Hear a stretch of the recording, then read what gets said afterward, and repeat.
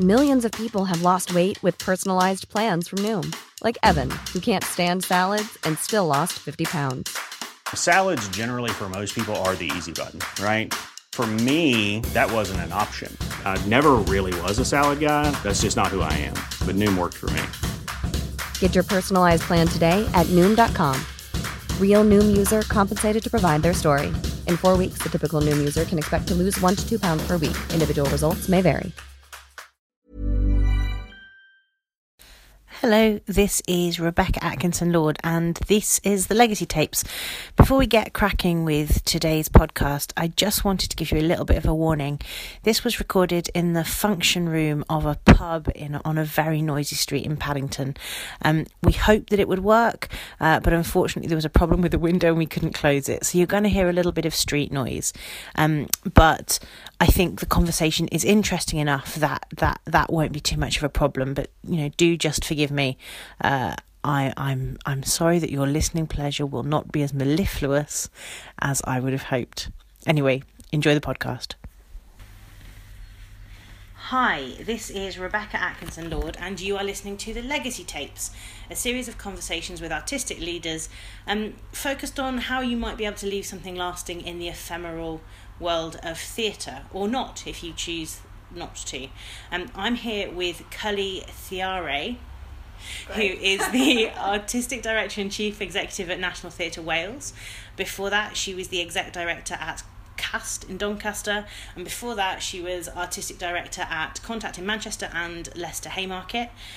So you've been all over the country. Yeah, I have. You know Britain pretty damn well, and you've been through lots of organisations.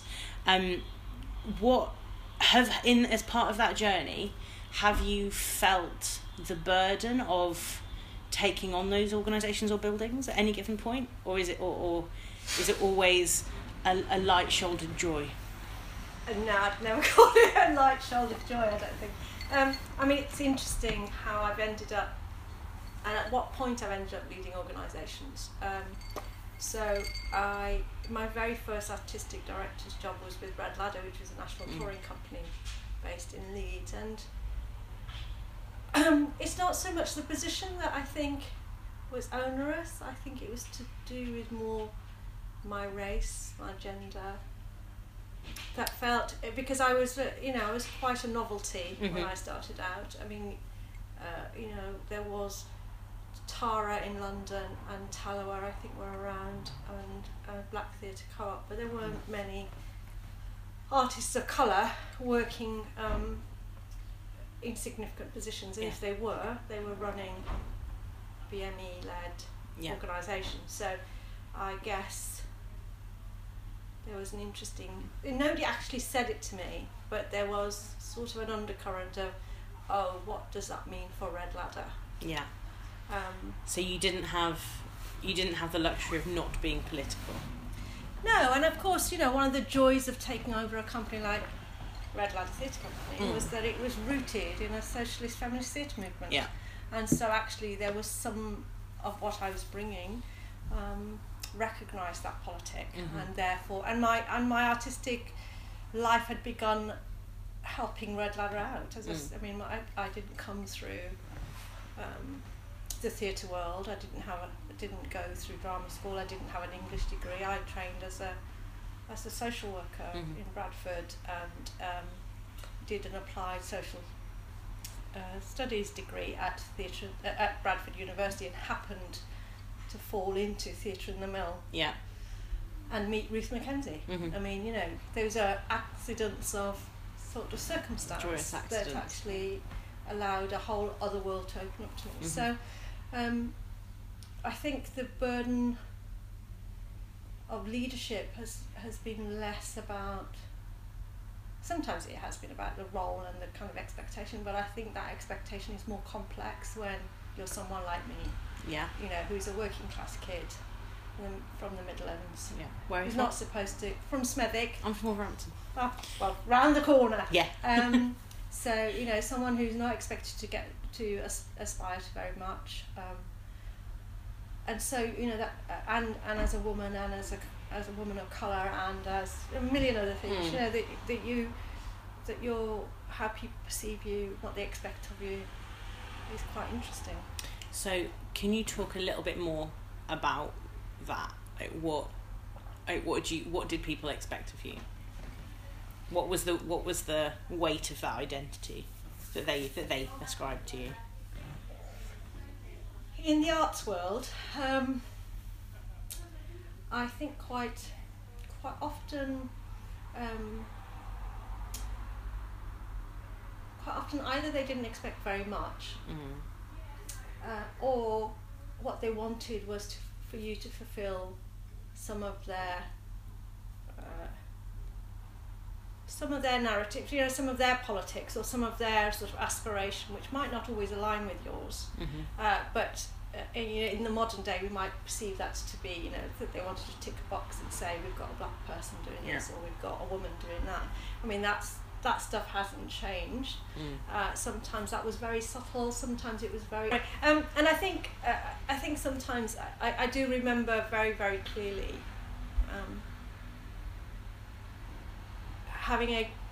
going to an equity meeting in London. And people talking to me and confusing me with the only other actress that was from the north of England. In fact, she was from somewhere like Manchester or something. And then suddenly realising that these were in the days when I was a stage manager, and I kind of went, how curious that and that the expectation was that you would then go and work for Tara Arts, because that was the obvious place for you. And I think what drives me and what's interesting as a consequence of that is that I have actively gone against that all of my life in a way. So when there's been schemes and programs that are diversity driven, my instinct has always been that's not what I'm going to do. That's not what defines me.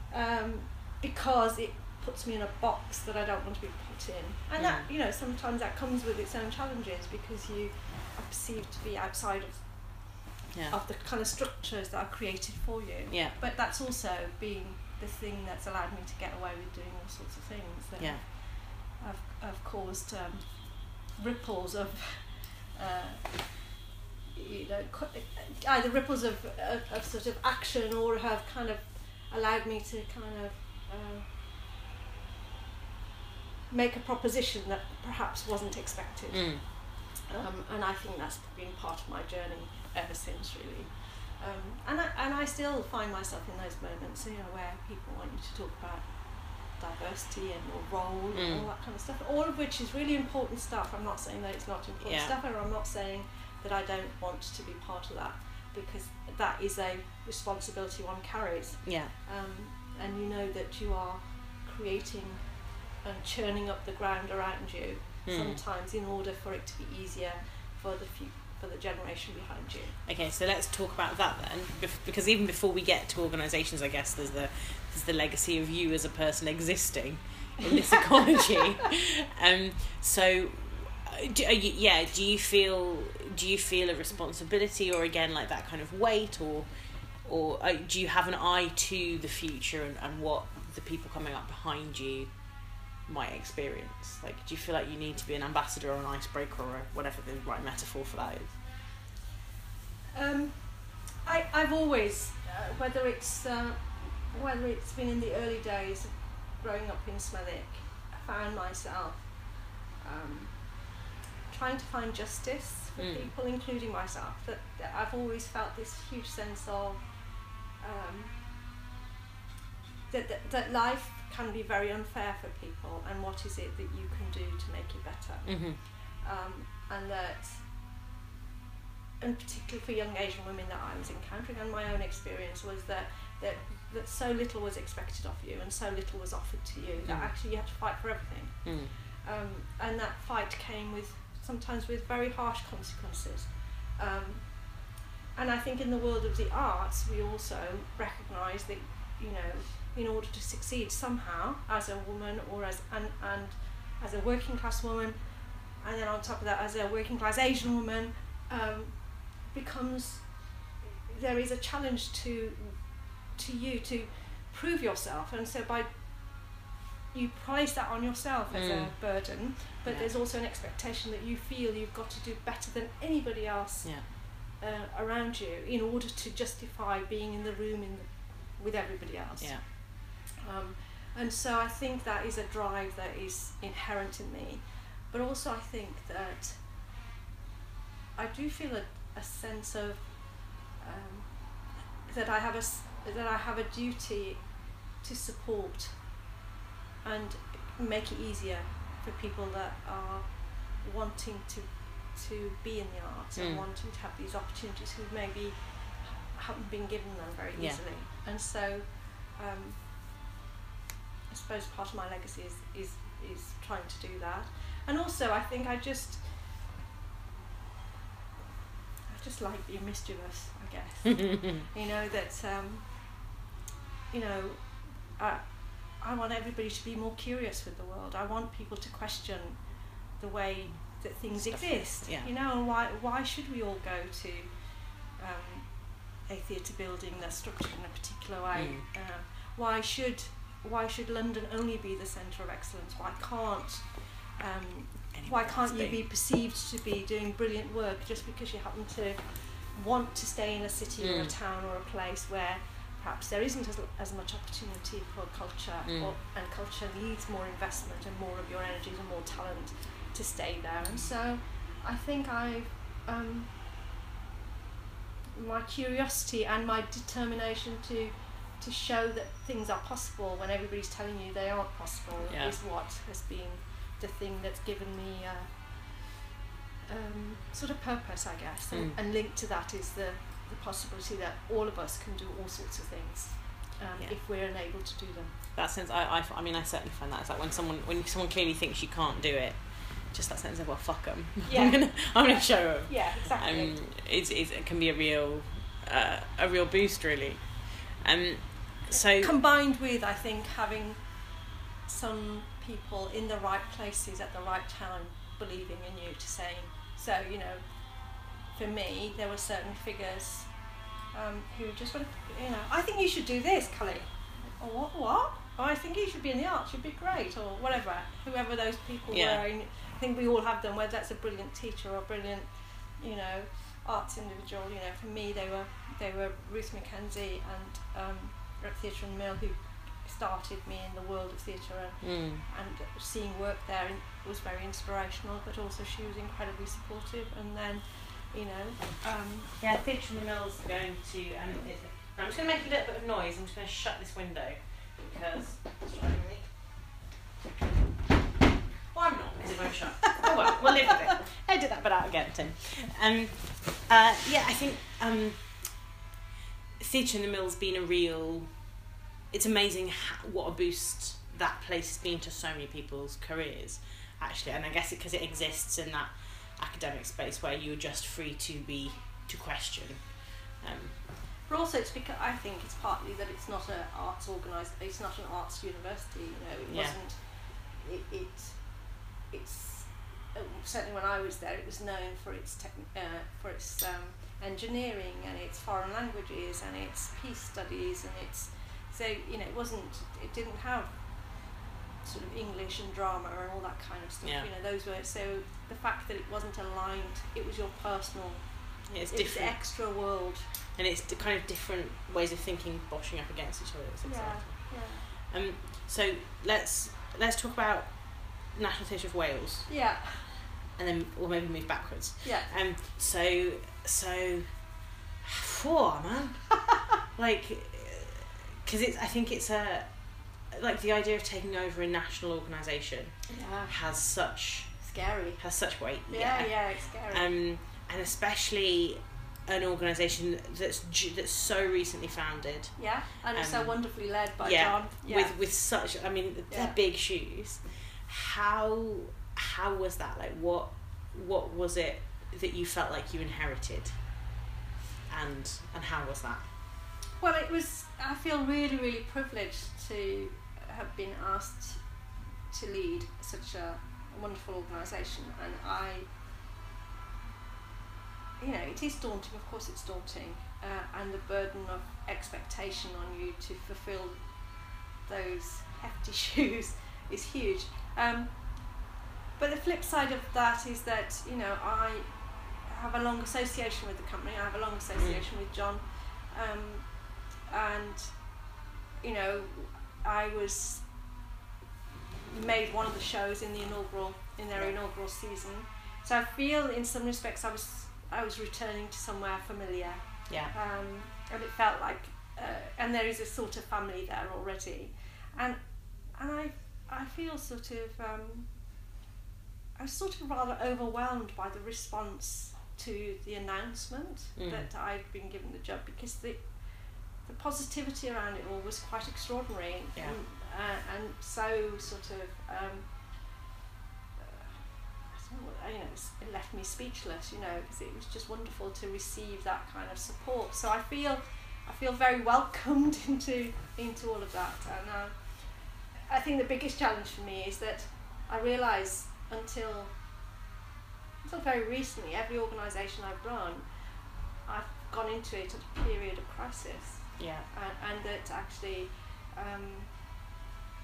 it's been given to me at a point when nobody else wants to deal with it in a way, and you're not expecting it to succeed in very, you know, people don't have that expectation that you'll be able to pull it off, and when you do, somehow it's brilliant. It's sort of kind of, they look at you with rather a bit of surprise, but it also has meant that you know, it's the energy of coming into this organisation means that I need to think about it slightly differently, because actually it's not about needing to kind of firefight my way through. It's about building on a really strong legacy and actually looking at what the next chapter of an organisation is, and it's timely, and it's, you know, we're not a startup anymore.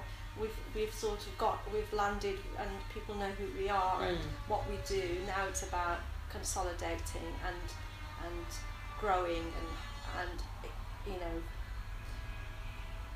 bringing finesse and more detail into how we can do things better and in more depth. But you know, I'm just the values of the company I absolutely hold dear to me, and I think what we really want to strive to do is, you know, look at how we continue to be radical and relevant at the same time, how we continue to be at the forefront of boldness and bravery around the work we make, and the kind of core relationship with place and people, and how that defines the kind of work we might make and how we might make it.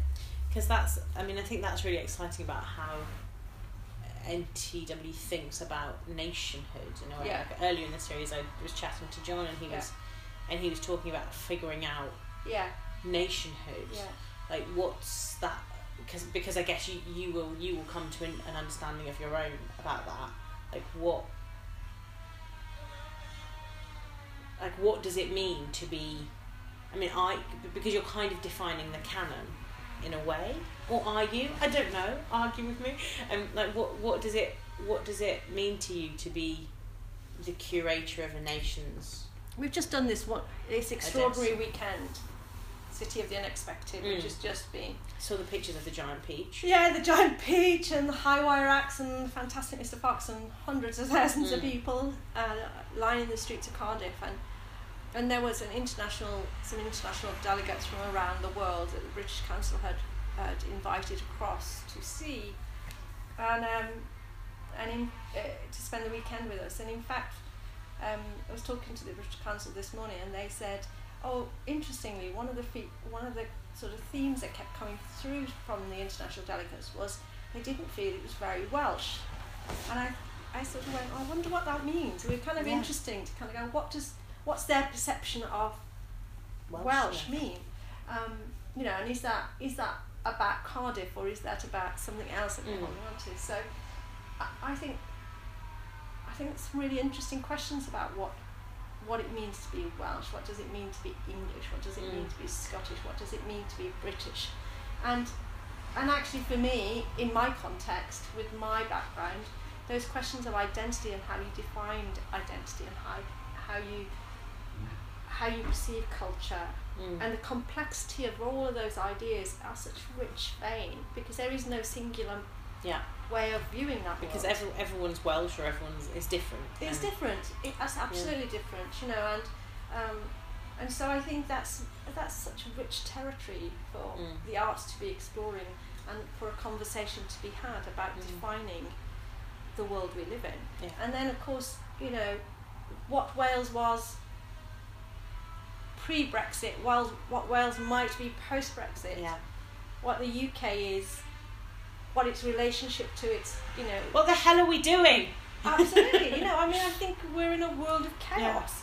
And in that chaos is a huge amount of complexity. And in that complexity are individuals who are made up of some really, you know, a whole load of stuff that's not easy to really define. Quite conflicting thing.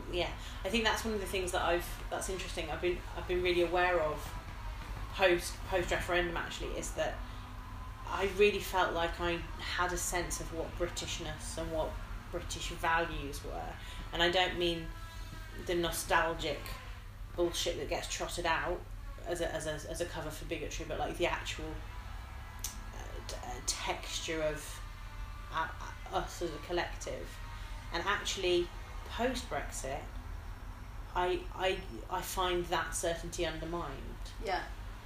And I don't quite know.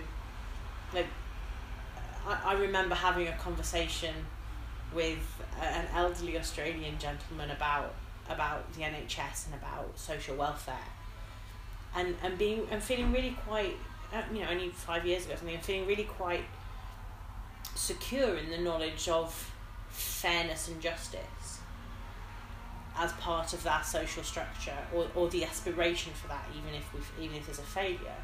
And now I wouldn't be able to make that case. And I think that's, I think the whole world is in a state of crisis. I mean, I think the times we're living in are kind of dangerous in all sorts of ways. You know, and in some ways, the kind of, you know, the big anxiety for me is not just the poverty of lack of money and you know, defined through wealth. It's the poverty of the imagination. It's the poverty of aspiration. It's you know, people talk about, you know, arts buildings, arts organisations kind of being in kind of financial crisis, but actually they can be in great financial health and absolutely be artistically bankrupt. You know, and I feel like emotionally, I think we're in a place of bankruptcy, because I don't think we are embracing our generosity and our humanity collectively in a way that we should be. And I think we're being told a certain narrative. There isn't the narrative of most people, actually. I think most people do have a good heart. Most people do want to live in, you know, they're not driven purely for selfish reasons. And I think if we in the arts world can help create a space where generosity and the collective spirit is acknowledged, or it's just recognised, you know, and actually that we can find a place for discussion and debate and provocation that allows us all to be richer for it, because we all can find a way through the darker days that we're facing in order to find and help shape a better future. Then you know, that must surely be the role of us as theatre makers and as artists, in enabling that community to come together and make something possible that everybody thinks is impossible. Because the meta-narrative of, you know, divide and rule is disgraceful. And if there's any sense of despair I feel over the last 18 months, it has been that our newspapers, our media and our politicians have behaved atrociously, unforgivable, and you know, and have created and deliberately created, in my view, a sense of pitching one group against another group for their own power base and the strengthening of their own positions, you know. Yeah, absolutely. And if you do that enough times, if you tell people enough times they're not worthy, they begin to accept they're not worthy. You know, I certainly grew up thinking that I couldn't do anything because all my teachers decided I couldn't, you know, wouldn't be able to do it. So, you know, there are communities who feel abandoned and believe there is nothing out there for them, and yet you offer them something. And certainly for me, one of the biggest, you know, things I'm proudest of in Doncaster is that, you know, in a very contested landscape, building, you know, launching a brand new theatre venue which nobody felt that they wanted because actually their everyday living concerns weren't being met by the council. Suddenly, you know, galvanised a community, and it became the cultural living room for the town, and people committed to it and suddenly found that they had a voice and they were being seen, and they could hold their heads up high and be proud of something in their town that belonged to them. Yeah. And, you know, and I think there's lots and lots of communities who feel abandoned, who feel that they have no voice, and I think, you know, Brexit is a consequence of a lot of that. You know? Yeah. Sorry, that's deviated us a long way off from running buildings. Well, it sort of is and it isn't, because one of my questions, or one of the things that I want to know is, you know, why do you do this? Why the hell? Why this? And like, do you? Because I'm insane. So sort of masochist. Yeah. And kind of linked into that is this sense that do you think theatre or performance or whatever comes under this umbrella of art can elicit change? Does it have an impact in a meaningful way? And I feel like those things are probably linked, or maybe not.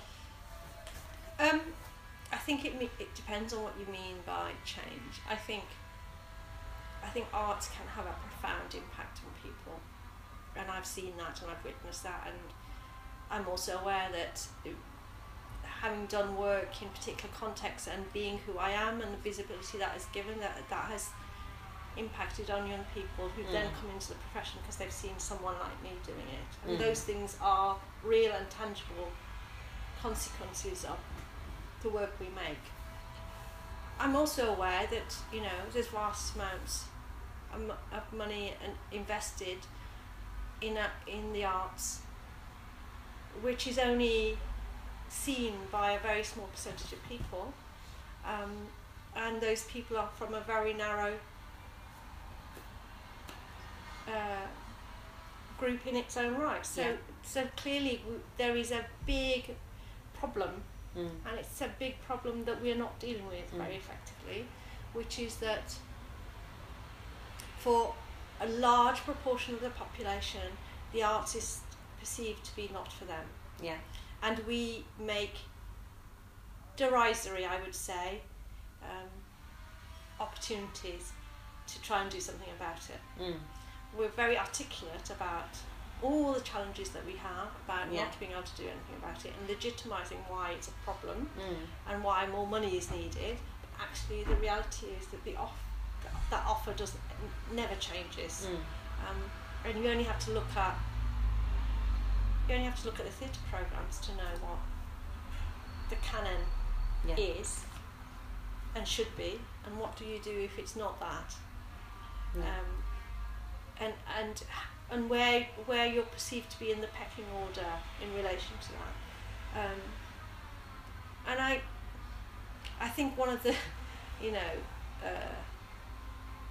one of the interesting things for me is that I've ended up getting jobs where I suspect the real artistic directors probably wouldn't have wanted to go for it, or because it's not going to get them to the places that they perceive themselves to want to be. I'm pretty sure National Theatre of Wales is that's a golden goose. I know, but I don't think anybody expected me to get that, did they? Really, I don't know. No, absolutely, but you know, I sort of contact was in crisis when I first went there, and at that point, you know, there was the chair of the board and some board members who sort of said to me, we think we want to return it to finding a way of making it a place for young people. Do you think that's possible? And and it was an opportunity to kind of model up something completely new. And I'd been asked to do that because I'd been, I guess, partly specialising in making work for young people. And I do remember really clearly funders pulling money away, board members feeling uncomfortable about the direction of potential. Because it wasn't buying into the existing value system. Yeah, because it was going to be different. It was going to be different and nobody was doing it. Yeah. That wasn't the world anybody recognised. And I also remember somebody really categorically say, do you think this is going to work? Can you, actually the phrase was, can you guarantee me this will work? And I'm kind of going, no, but I think it has everybody, definition of work. Yeah, but also, we know these component bits all work, so why wouldn't? If you if you have a level of integrity about your intention, then of course it will work. And somebody else sort of said to me, it'll just be a glorified youth club, a very expensive glorified youth club. And you kind of go, that's really interesting that you're already making judgments on what you think young people want or don't want from an arts. And then of course John came in and took that vision and made it into this extraordinary building, and the legacy of which still persists strongly now. Yeah, I mean it is routinely held up as as an international exemplar. Yeah. And I think the sort of same is true of some of the things like Doncaster, like Cast, where because nobody expected it to work, you were allowed to do things that were quite radical, that nobody knew they were radical because nobody had done them. Yeah. Do you know what I mean? Yeah. It gives you freedom. Yeah, so that and I have to say in that context, without there's huge support from the Arts Council, who in fact it was the Arts Council who said to me, I think you're doing things radical that nobody even notices that they're radical. So it's really interesting that sometimes it's you can break rules when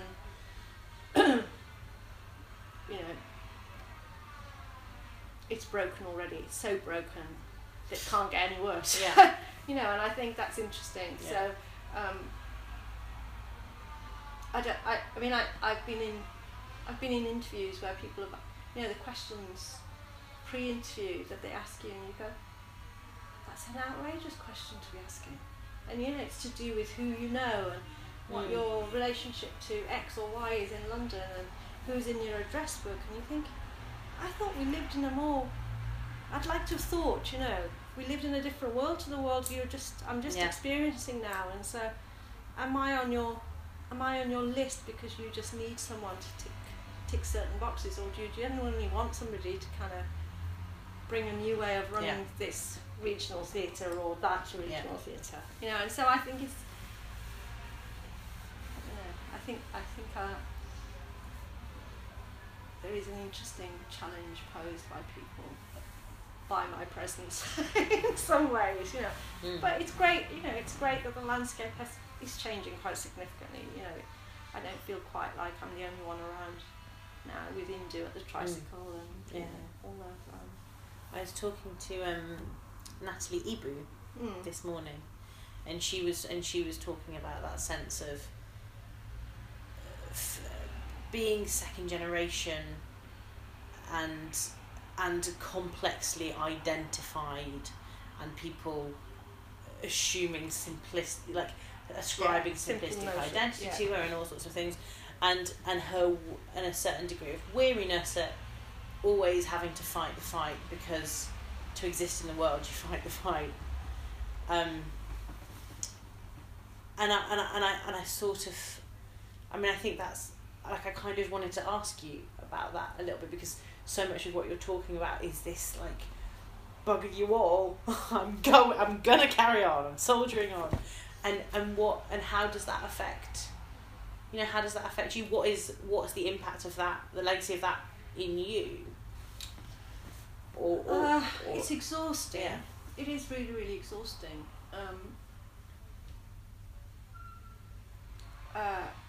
And I sort of,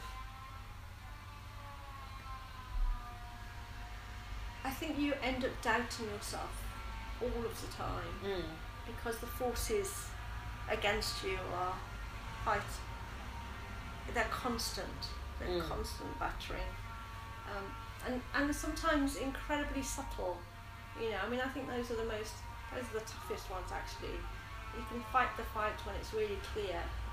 It's much harder to fight the fight when it's just nuanced comments, or just a feeling you get, or a look that you might have, or walking into a room where there's nobody even remotely like you. And I don't mean that just in terms of my colour. I just mean, because I know that I can walk into a room, that sometimes I have more in common with a white working class kid than I do have an Asian person that happens to, from who might be Hindu or whatever. It's so there's a great deal of complexity around that the world you inhabit. I think the hardest thing about it all, where it really is the emotional internalising that you do, because actually there's very few people you can talk about those things to, and I think that's probably finding the sort of places to vent some of that, so that you're not just carrying it in the pit of your stomach all the time. That sort of constant anxiety about what it is you're doing and how you're doing it. And it's really hard then not to, just transposing this into my experience, like it's really hard then not to expect or preempt those things and alter your behaviour in a way that you might actually not want to. Like I'm really aware, there was a period not so long ago, quite a short period, where I went through 5 different artistic leader recruitment processes, and in every, I wonder if I should talk about this in the podcast, never mind. And in every case, women made up 80 of the 5 candidates. 4 of them were always women. Very rarely any of them weren't white, but 4 of them were always women. And of the panels, of a panel of 5, 4 of them were always men. And in every case, the guy got the job. Every case. And I feel as though if it was half the time, then it's probably the best person.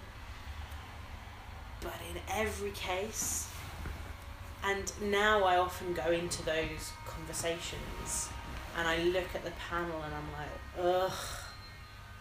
And I have to work really hard not to give up, not to be angry at them, not to, just to manage that. And it must be so much worse. It must be, God, I haven't seen, and I look I look relatively mainstream. I look like a female default male. So it must be so much more of an obstacle. Just that for fuck's sake again, every time. But sometimes sometimes you know that even when you're going into stuff. I mean, I knew, I won't name names in these contexts, but I knew going into a particular job that I was never going to get it, and I wasn't sure I wanted it, but I knew I wasn't going to get it, and not because I couldn't do it. Absolutely knew I could do it standing on my head, and that actually, if I was given the opportunity, a lot of the issues that they were facing we could overcome, because I brought that level of experience to them. Knew I wouldn't get it, was contemplating what was the point of applying. But it's really important sometimes to just throw your hat in the ring, because, and it was, I was seen, I got through to however many rounds it got through, it was endless interviews, but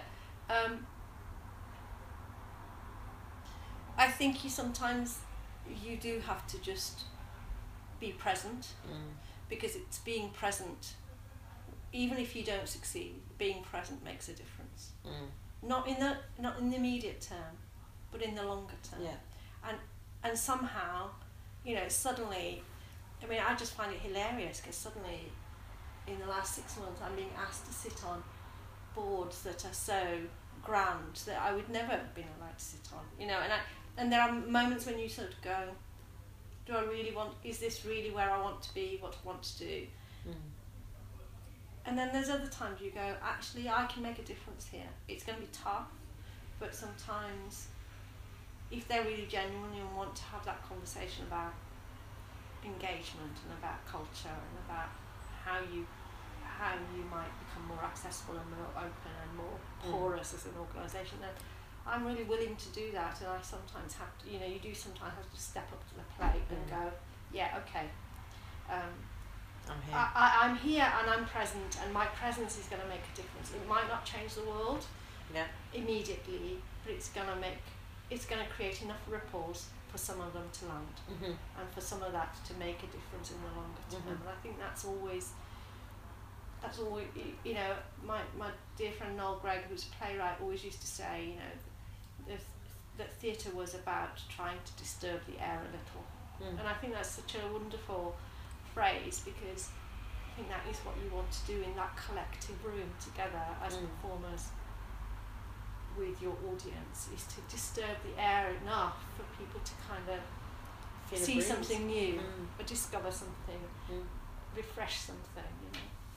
And I think we have to think about, in those sorts of ways, about where might our presence, even if it's uncomfortable sometimes for us, make that difference.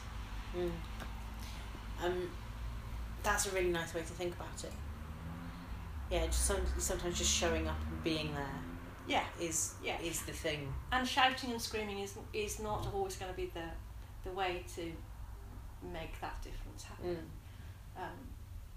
But I think, you know, how you make yourself heard is really interesting.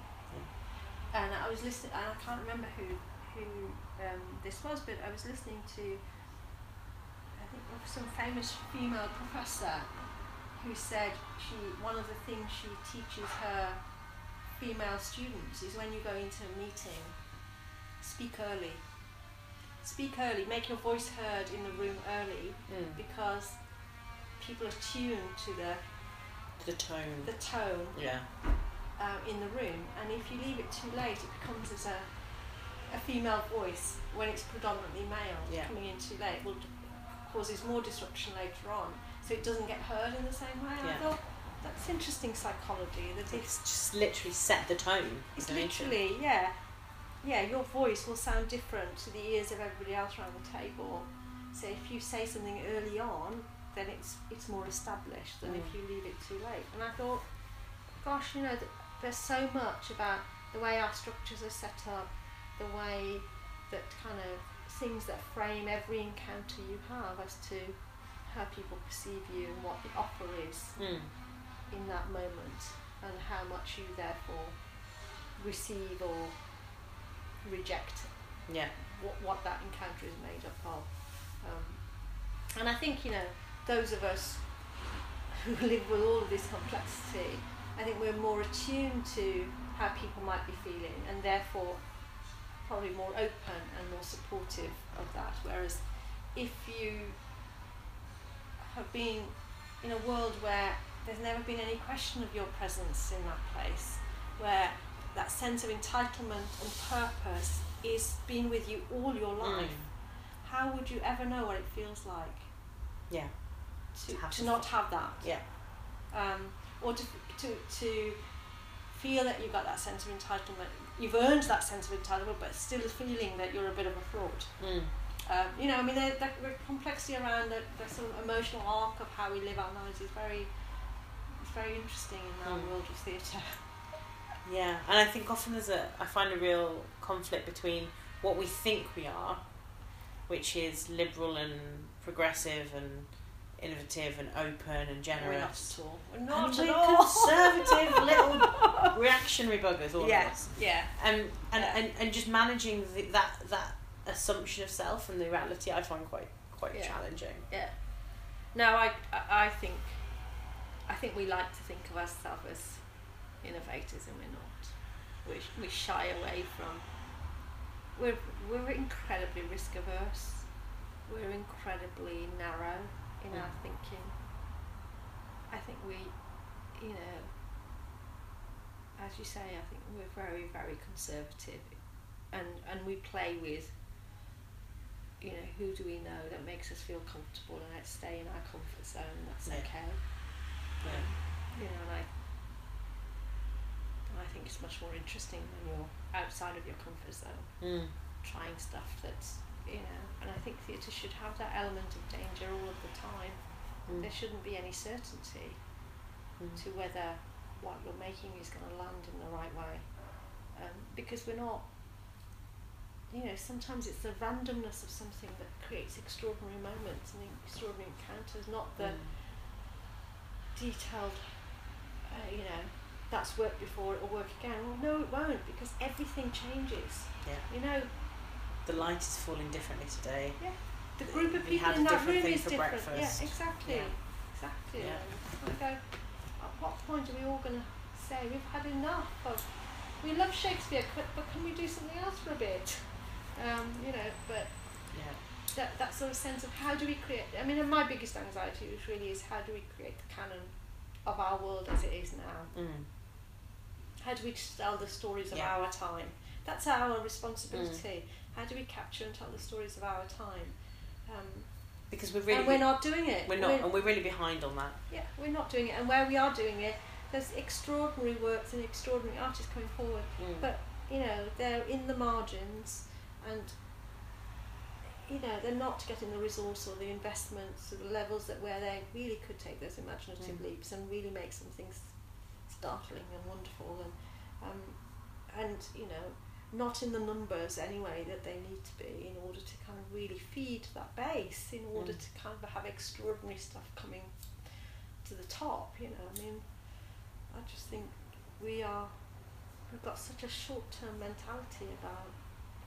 So I had an argument about this exact thing with someone that I care quite deeply about recently, and after seeing a show which had 17 cast members, only 5 of which were female and 1 of which wasn't white, and it was one of those shows where you sit and you calculate the cost, the running cost, and you're like, fucking hell, I could run a theatre for years on this show, and I went with my friend, and he was saying that, and I was like, this, and we came out and I was like, this makes me, I'm angry. Like, it was fine, it was pretty, I don't understand why do I give a shit, this story, I don't care. But I'm angry that it even exists. I'm angry that we're doing this play again in this adaptation by the same old kind of person with the same old. I'm angry. And my companion kindly responded, well, what do? Do you rule out 90% of human culture? Do we stop producing those things? And it brought me up short a little bit, because in my fury I wanted to be like, yes, they've had thousands of years, now it's someone else's turn. Yeah. But at the same time, I don't know if that's actually the solution, and I don't know if I really think that. But I certainly don't want any more of that. What is the, like, in terms of how we make this canon, how can we, on what we've got, what should we do? I mean, I suppose the thing for me is that we have to find a way of trusting artists and investing in artists. We tend not to invest in artists, and also we've got a system whereby if you want to have the big money to play with, you have to play by those particular rules, and so you can't detract from those directors who suddenly go, actually, I want to work with X, and quite often those artistic directors or those theatres will be saying, so what's the what's the play you really want to do, you know, and often, it's quite often things that are well known or whatever. Because you don't know what doesn't exist. Yeah, well, you know, how do you pitch ideas around, you know, because around something you might make that could go anywhere. So there's something about the way the whole structure is set up that makes it really, really problematic. I mean, I'm not one of those. I completely understand your frustration, and I completely understand the rage, because I feel it too at times.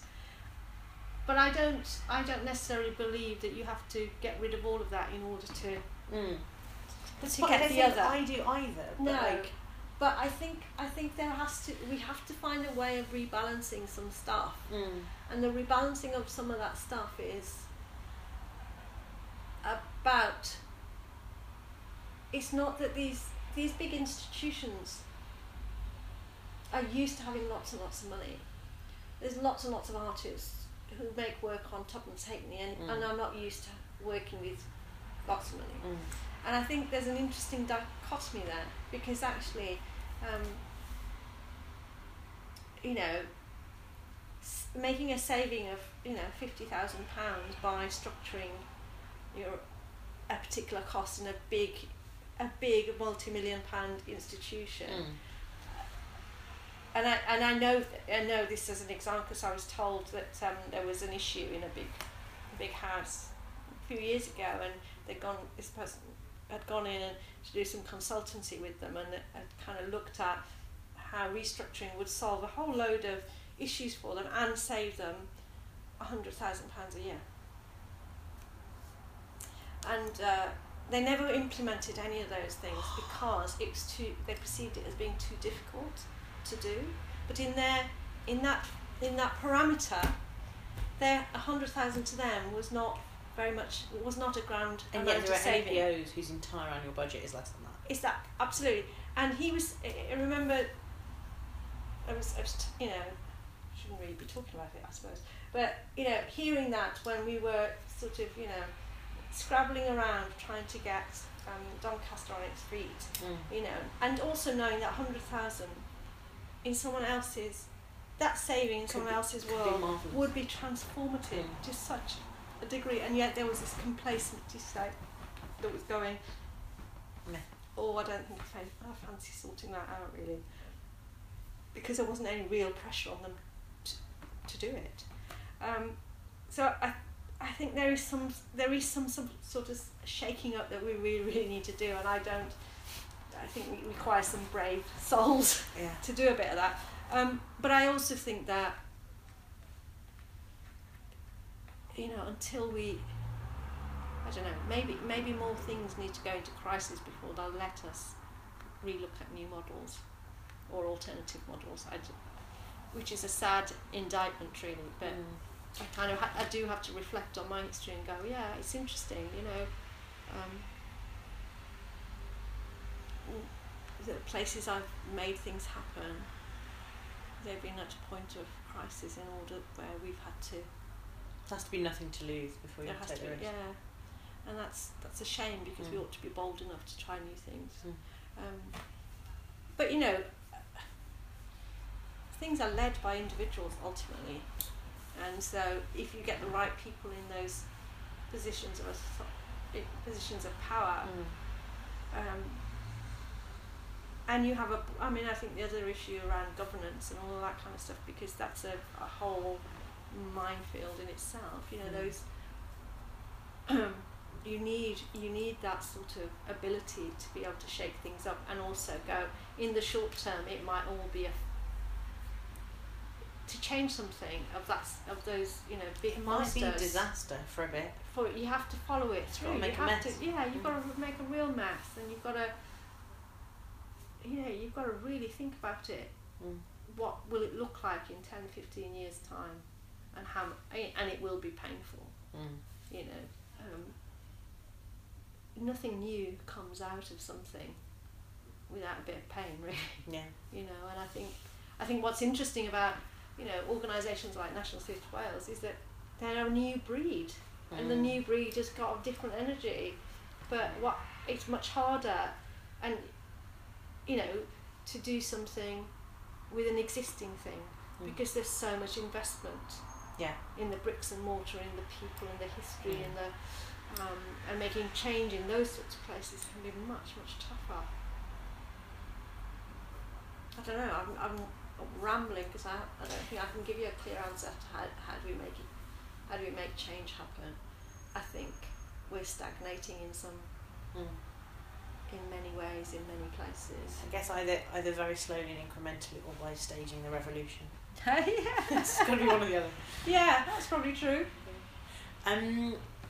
So then I guess probably my last umbrella question is, what do you want, or what do you think your legacy will be? And I think it's like a three-parter. There's you as you as like an individual artist, or artist, producer, whatever you label you point yourself. You as a person, you here at NTW. Like, what do you want to leave behind? And then let's fast forward many decades to the end of your time here, and what do you want us to say in your epilogue? Epilogue? Eulogy.